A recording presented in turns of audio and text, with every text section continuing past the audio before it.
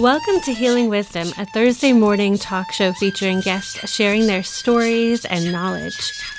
We discuss the healing aspects of the arts, metaphysics, social justice, and adventure through all types of terrain. So join me, Pandora Peoples, here on WOMR 92.1 FM in Provincetown and WFMR 91.3 FM in Orleans. We're streaming worldwide at WOMR.org. Our theme music is provided by Mason. You can find her website at masonmusic.com. That's MAESYN.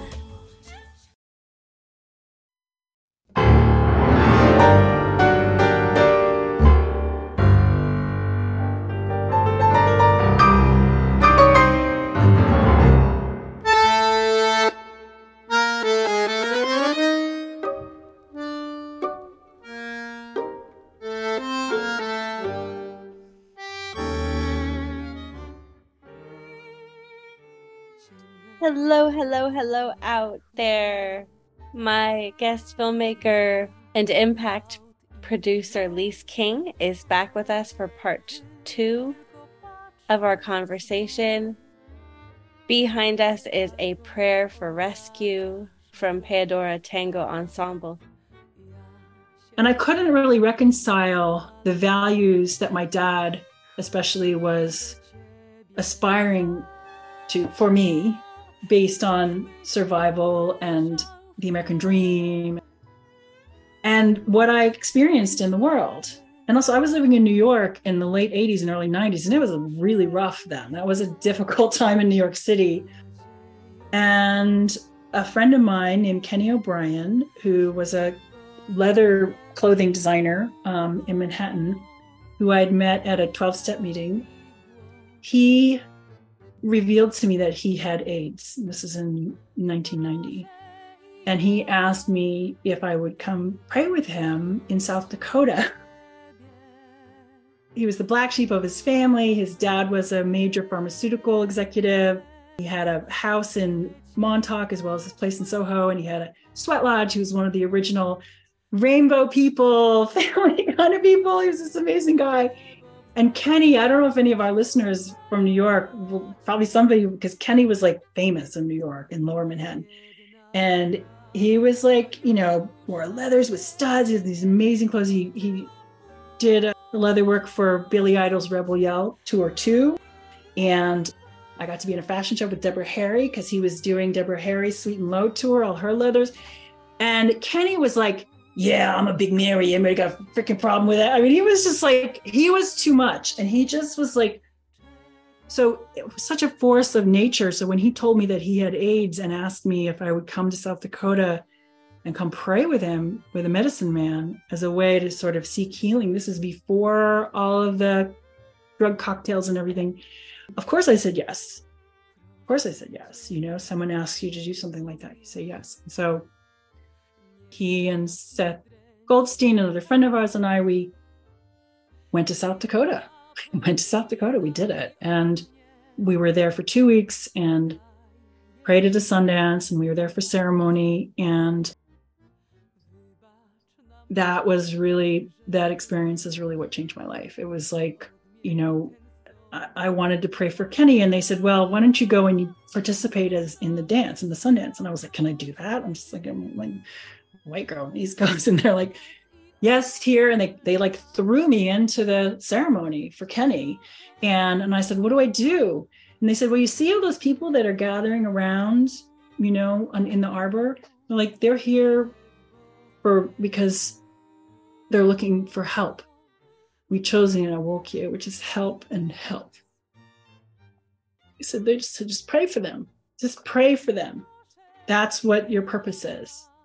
And so, it was like no food, no water, Sundancing me, like just thrown into this thing. I had no idea what I was doing. I had no idea what the consequences of that commitment would be. But that was where I made a commitment that I was there to serve the people who came and said, looking for whatever it is. Yeah. So it was kind of impossible to turn back from there. And that's really what shaped the trajectory of my life. And that's people say, how did you end up in South Dakota, marrying this Native American guy and living on the reservation? Well, that's the beginning. That's how it started. Wineczko, chcę jeszcze żyć jakiś czas, by móc pomścić twoją śmierć. A potem już odejdę ze świata z tym uczuciem, że wszystko, co do mnie należało, spełniłam. What do you think about the ritualistic power of documentation and in terms of its artistic power? Working on Heroin Cape Cod, there's a power in a camera. Well, look what happens when people have cameras put on them. Like, it makes them into celebrities. It makes them into, they get attention. And when you're in a private space with someone who is hurting and self-medicating with whatever substance it is or whatever behavior it is, you are saying with the camera, I care about you. We care about you. You mean something. You have a value. Like the camera can be a powerful experience of like feeling validated, feeling loved. Someone's paying attention to me. They want to know what my story is. What do I have to say? Right. And so there is a great responsibility when you're the person behind the camera, asking the questions and capturing people's utterings, their stories, their recountings, their memories of whatever they choose to tell. And invariably, what I found as a director and as the person asking questions, or, even in the painting time film, documentary films, often when you're talking to somebody from Heroin Cape Cod, you're talking to people who are not practiced in front of a camera. So it becomes part of my job to communicate with them, create a relationship with them, create that holding environment so that there's a space of trust. And I think you referred to this much earlier, creating a safe place. But what that does is,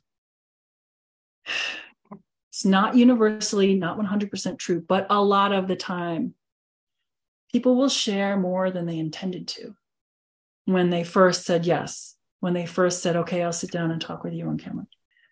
And part of it is because that act of testifying, it's a universal spiritual practice, right? Whether that's testifying in church or in a confession booth or in an AA meeting or standing up in front of a church or whatever that is, we know that process of storytelling, of telling that truth, is a healing process. It's a cleansing, right? It's a relieving us of that burden, of that heaviness that we have from something maybe that we're struggling with. That's what therapy is about. It's like storytelling. So create that safe space, build a relationship, get someone in front of the camera, spend time with them over a period of days or weeks or months. Every single one of the young women who we worked with on Heroin Cape Cod, at some point, it was like popping a balloon and like the stories came out of things that, were just a relief for them to say on camera. And sometimes it was about things that they were ashamed of having done in order to be able to get drugs, including sex work and other things. And part of our responsibility as a filmmaker and as someone gathering these stories is to have a caring and a compassion and an awareness of not just that other person in the moment, but how including perhaps that piece of their story could impact them.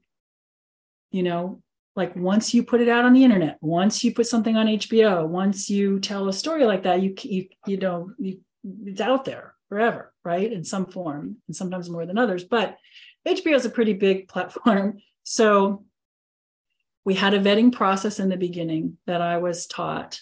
I already had my own internal sort of mechanism for it, but we had a very specific set of guidelines about who would make an appropriate subject. And then even those people were even with the filters we had in place about who got to be included. It couldn't be, we had certain tests to make sure that we don't want to hurt anyone. It's the do no harm principle, right? We want their participation to end up being something that helps them in their lives, not hurting them. So we didn't edit anything out before we sent it to Stephen, or when Stephen sometimes was with us or with me. But to HBO's credit, Sheila Nevins was like, the world loves a comeback story. A comeback story from alcohol and drug abuse is always a welcome story. But for women, especially, if you're talking about like sex work, that needs to be something that they are 1000% comfortable with putting out in the world and understand the repercussions, because it's very hard to come back. There's in some ways, there's no forgiveness that happens for some folks. So all of that is part of the decision-making process and the responsibility of asking people those questions and the answers that they give. You're seeing your job as like a midwife. It just sounds like there's some sort of ritualistic guardianship. There's a whole process that you take very seriously in terms of the person's overall well-being. If someone says something on camera, even when you're working on a big show, there has to be an understanding that if you know consciously that if that piece of information, and this is not someone who's a public figure. Public figures are in a different, once you've entered the realm of public figure, it's even legally, it's a very different situation. But if you have someone who's not a public figure, they're a private citizen, and they've trusted you, they've let you into their world, and they reveal something on camera that could destroy them in some way, there is a responsibility for trust that, at the very least, it's a conversation. At the very least, it's a conversation. And what's interesting is that 9 times out of 10, you go back to them and you're like, do you really want to tell this? The answer is yes. It's yes. So this does get back to your question about like, how is it a ritual? How is it ceremony? Like, how is it a spiritual practice? It's weird. I'd never expected it. When you saw Hair on Cape Cod, the 2 of our subjects died of heroin overdoses during the filming, not when we were with them. I was trained on how to use Narcan. I worked with the AIDS support group, AIDS support group of Cape Cod. I volunteered with them. I learned. Dan Gates and that whole crew, they were amazing. Kim was amazing. They were very generous in sharing information and tools and training on how to use Narcan. Like, there was a lot that went into being able to really feel like comfortable with, because it was a huge response. It felt like a big responsibility. So when Ariana died, and she had been in recovery for 2 years and then had taken off and was living in one of the encampments in the woods down in Falmouth. When she passed away from a heroin overdose, and actually her brother's an EMT worker, and he went on that call. He's the one who found her. It's a terrible, tragic story. Stephen called me. He was back in Berkeley, and he was like, well, you got to go get the baby pictures. And I was like, what? He was like, yep, it's part of the job. You got to get in touch with Ariana's mom, and you've got to find out, you're going to have to get we need some context to her life.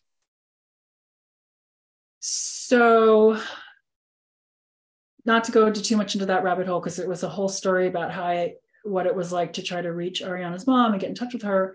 But I eventually did, and she agreed to meet with me. And I went to her house. In the trailer for the film, you see those 2 little kids running around, and those are Ariana's children. So those are her grandchildren who are now without a mom. And I went to her house and found a beautiful little, one story, what do they call it, a little ranch house. And it was a beautiful day like today, summer kind of day. And the breezeway was open. And I walked in and there was a kitchen table, a round kitchen table, kind of very spare space. The kitchen table was piled with photographs. Her graduation from high school, her baby pictures with friends, her prom, just piles of photographs. And I looked at that pile of photographs and I was carrying in my scanner, I had to scan the pictures so that we could use them on this film for HBO. And this woman's daughter had just died. And I was just like, my heart was just stopping. And I said to her, my job as a producer on this film is to come and get these photos from you and scan them for HBO. I said, but I'm going to step out of that role for a minute. I said, talking to you as a mom, I have a daughter close in age to what Ariana was at the time. And I said, Shyla, my daughter's now 30. And I said, you don't have to do this. You don't have to do this. As a mom, don't tell them I said this, but as a mom, I'm telling you, you don't have to do this. This just feels weird. I feel uncomfortable. And she said, no, it's okay.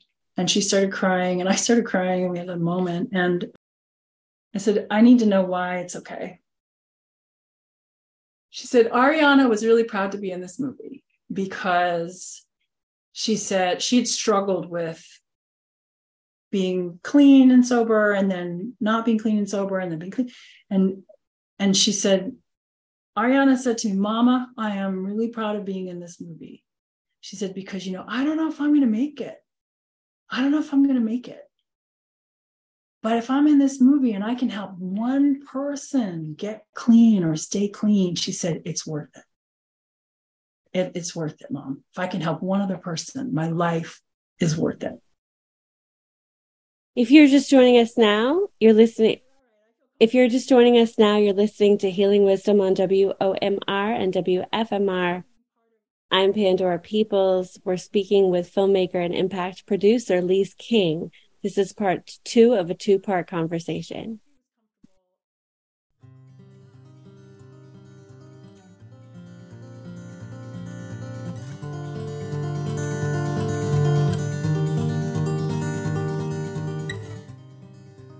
After Heroin Cape Cod, I went to see Sarah Bernstein, who was our executive at HBO at the time. She was a vice president of documentary films, HBO. She and I was pitching her a project, and she said, I'm not really sure if that's for us, but would you maybe be willing to do for other projects what you did for Heroin Cape Cod? And I was like, sure, So that's how I became an impact producer for HBO, that she hired me. And I worked on 3 more films for HBO: Risky Drinking, 32 Pills, My Sister's Suicide. Those are the types of Warning, This Drug May Kill You with Perry Peltz, who's an amazing woman. And you hear her on she has a radio show on Sirius. And she was a journalist for many, many years. And as Stephen would say, oh, you're working on the Depression box set. It's really difficult subject matter films. And it's my privilege and my honor to work on this kind of public health, mental health subject matter, Oh, and then Sarah went over to Imagine Films to run their documentary film department. And then she hired me on Leave No Trace, which is about the Boy Scout sexual abuse scandal. Well, that was for Ron Howard and Brian Grazier at Imagine Films, and Irene Taylor, who's an Oscar-nominated, Emmy-winning director-producer. That's her film. We premiered it at Tribeca last year. But the point is, I have to have palate cleanser in there somewhere for my brain, for my heart, for my soul, so I don't go crazy, So the films I make for the Provincetown Community Compact and Jay and the Ribbons Project and the Esteban film, those are my passion projects. Those are the things that I do to fill myself back up, right? Because you just give so much when you're working on that kind of difficult subject matter.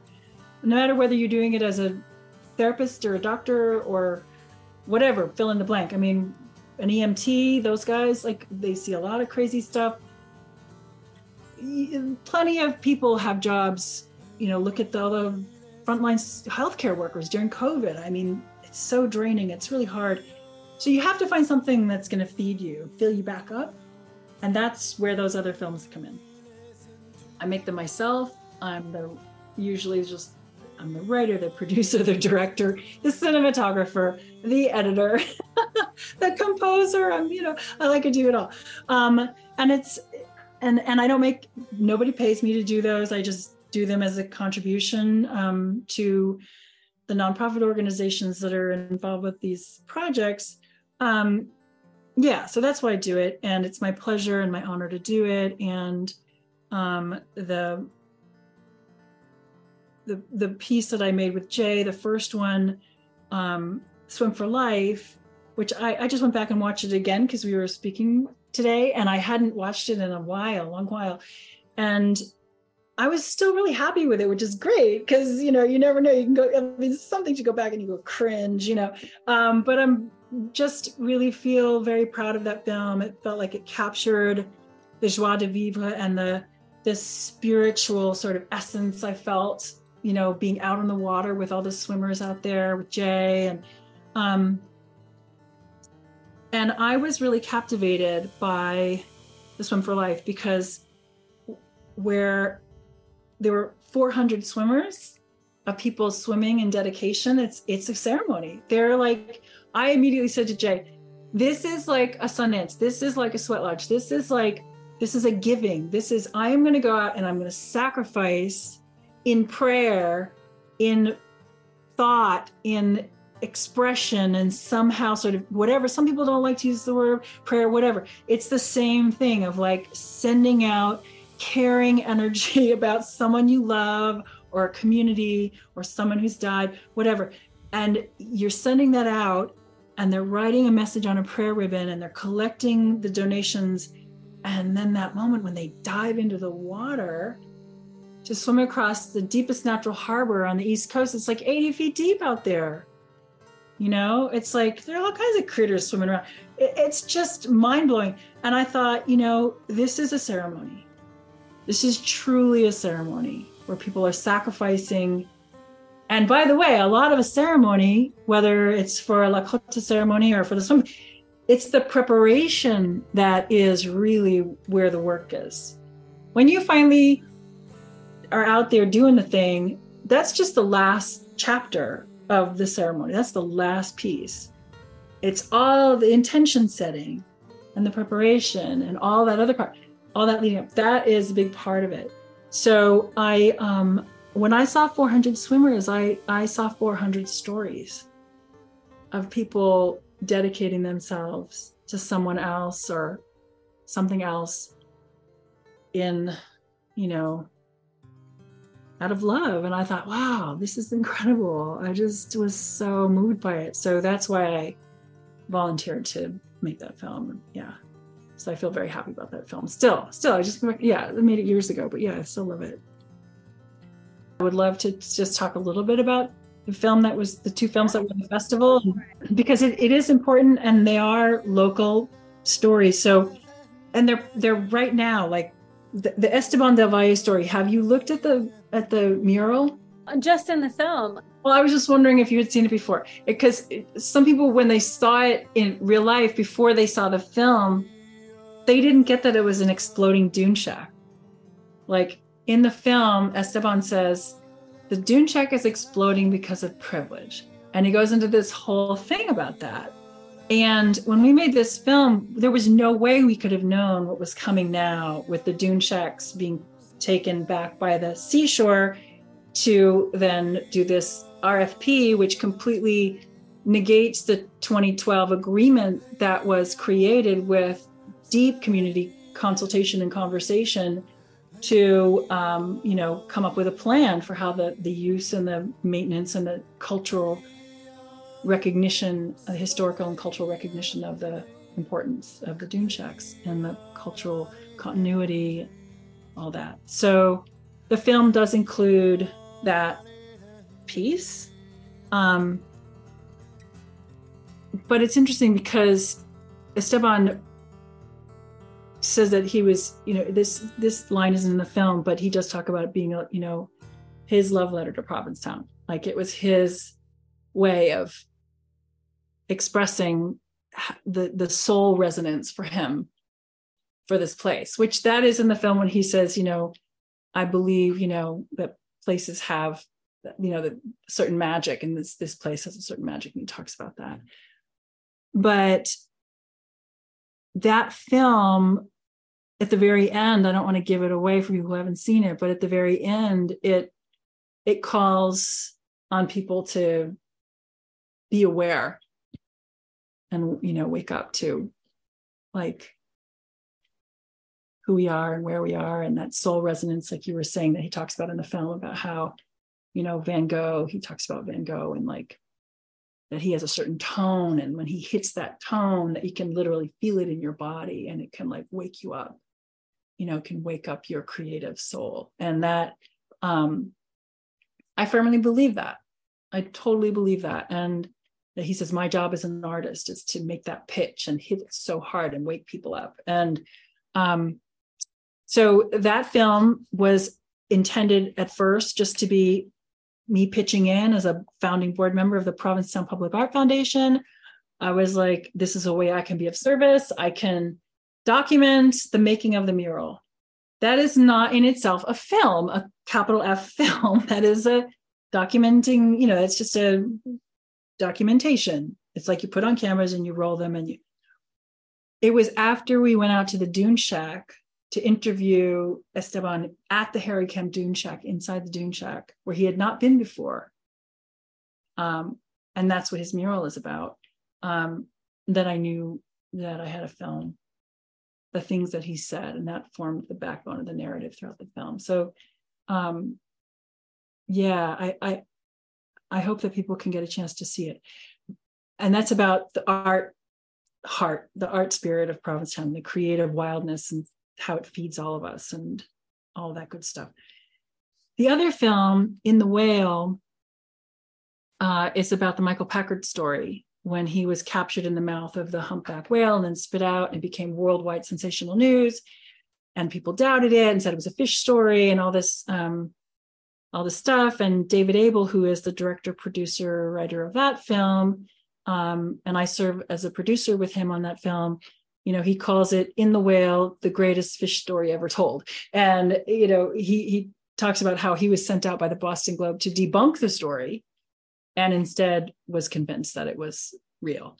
And I had called him because we worked together on another film called Entangled. That's the one that we were nominated for an Emmy for. And said, I know Michael Packard. I've known him since we were kids. I'm like, this is a great story, and you dive. Somebody should be with him to film with Michael the first time he gets back in the water after this whale encounter. And he says, well, I've already been thinking about it. And I'm like, okay, cool. He said, but I'm not so sure this, and a whole story. And I start telling him about the family who I've known my whole life.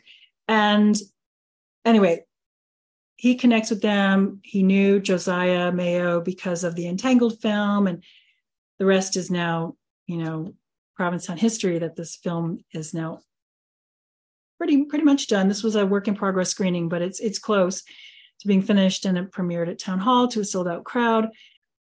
I think it's because how important Michael Packard and the whole Packard family is, and their story, and the fact that, he's a fisherman and a lobsterman, and the mom and sisters are artists, and they're just so much a part of like the history and soul and culture of Provincetown.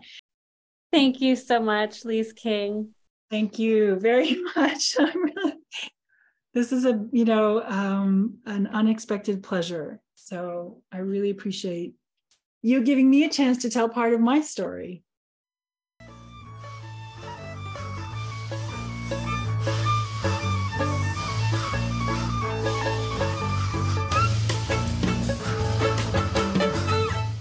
You've been listening to Healing Wisdom at Outermost Radio. All of our shows are podcasts at WOMR.org. Also check out healingwisdomradioshow.com and contact me at pandora@womr.org.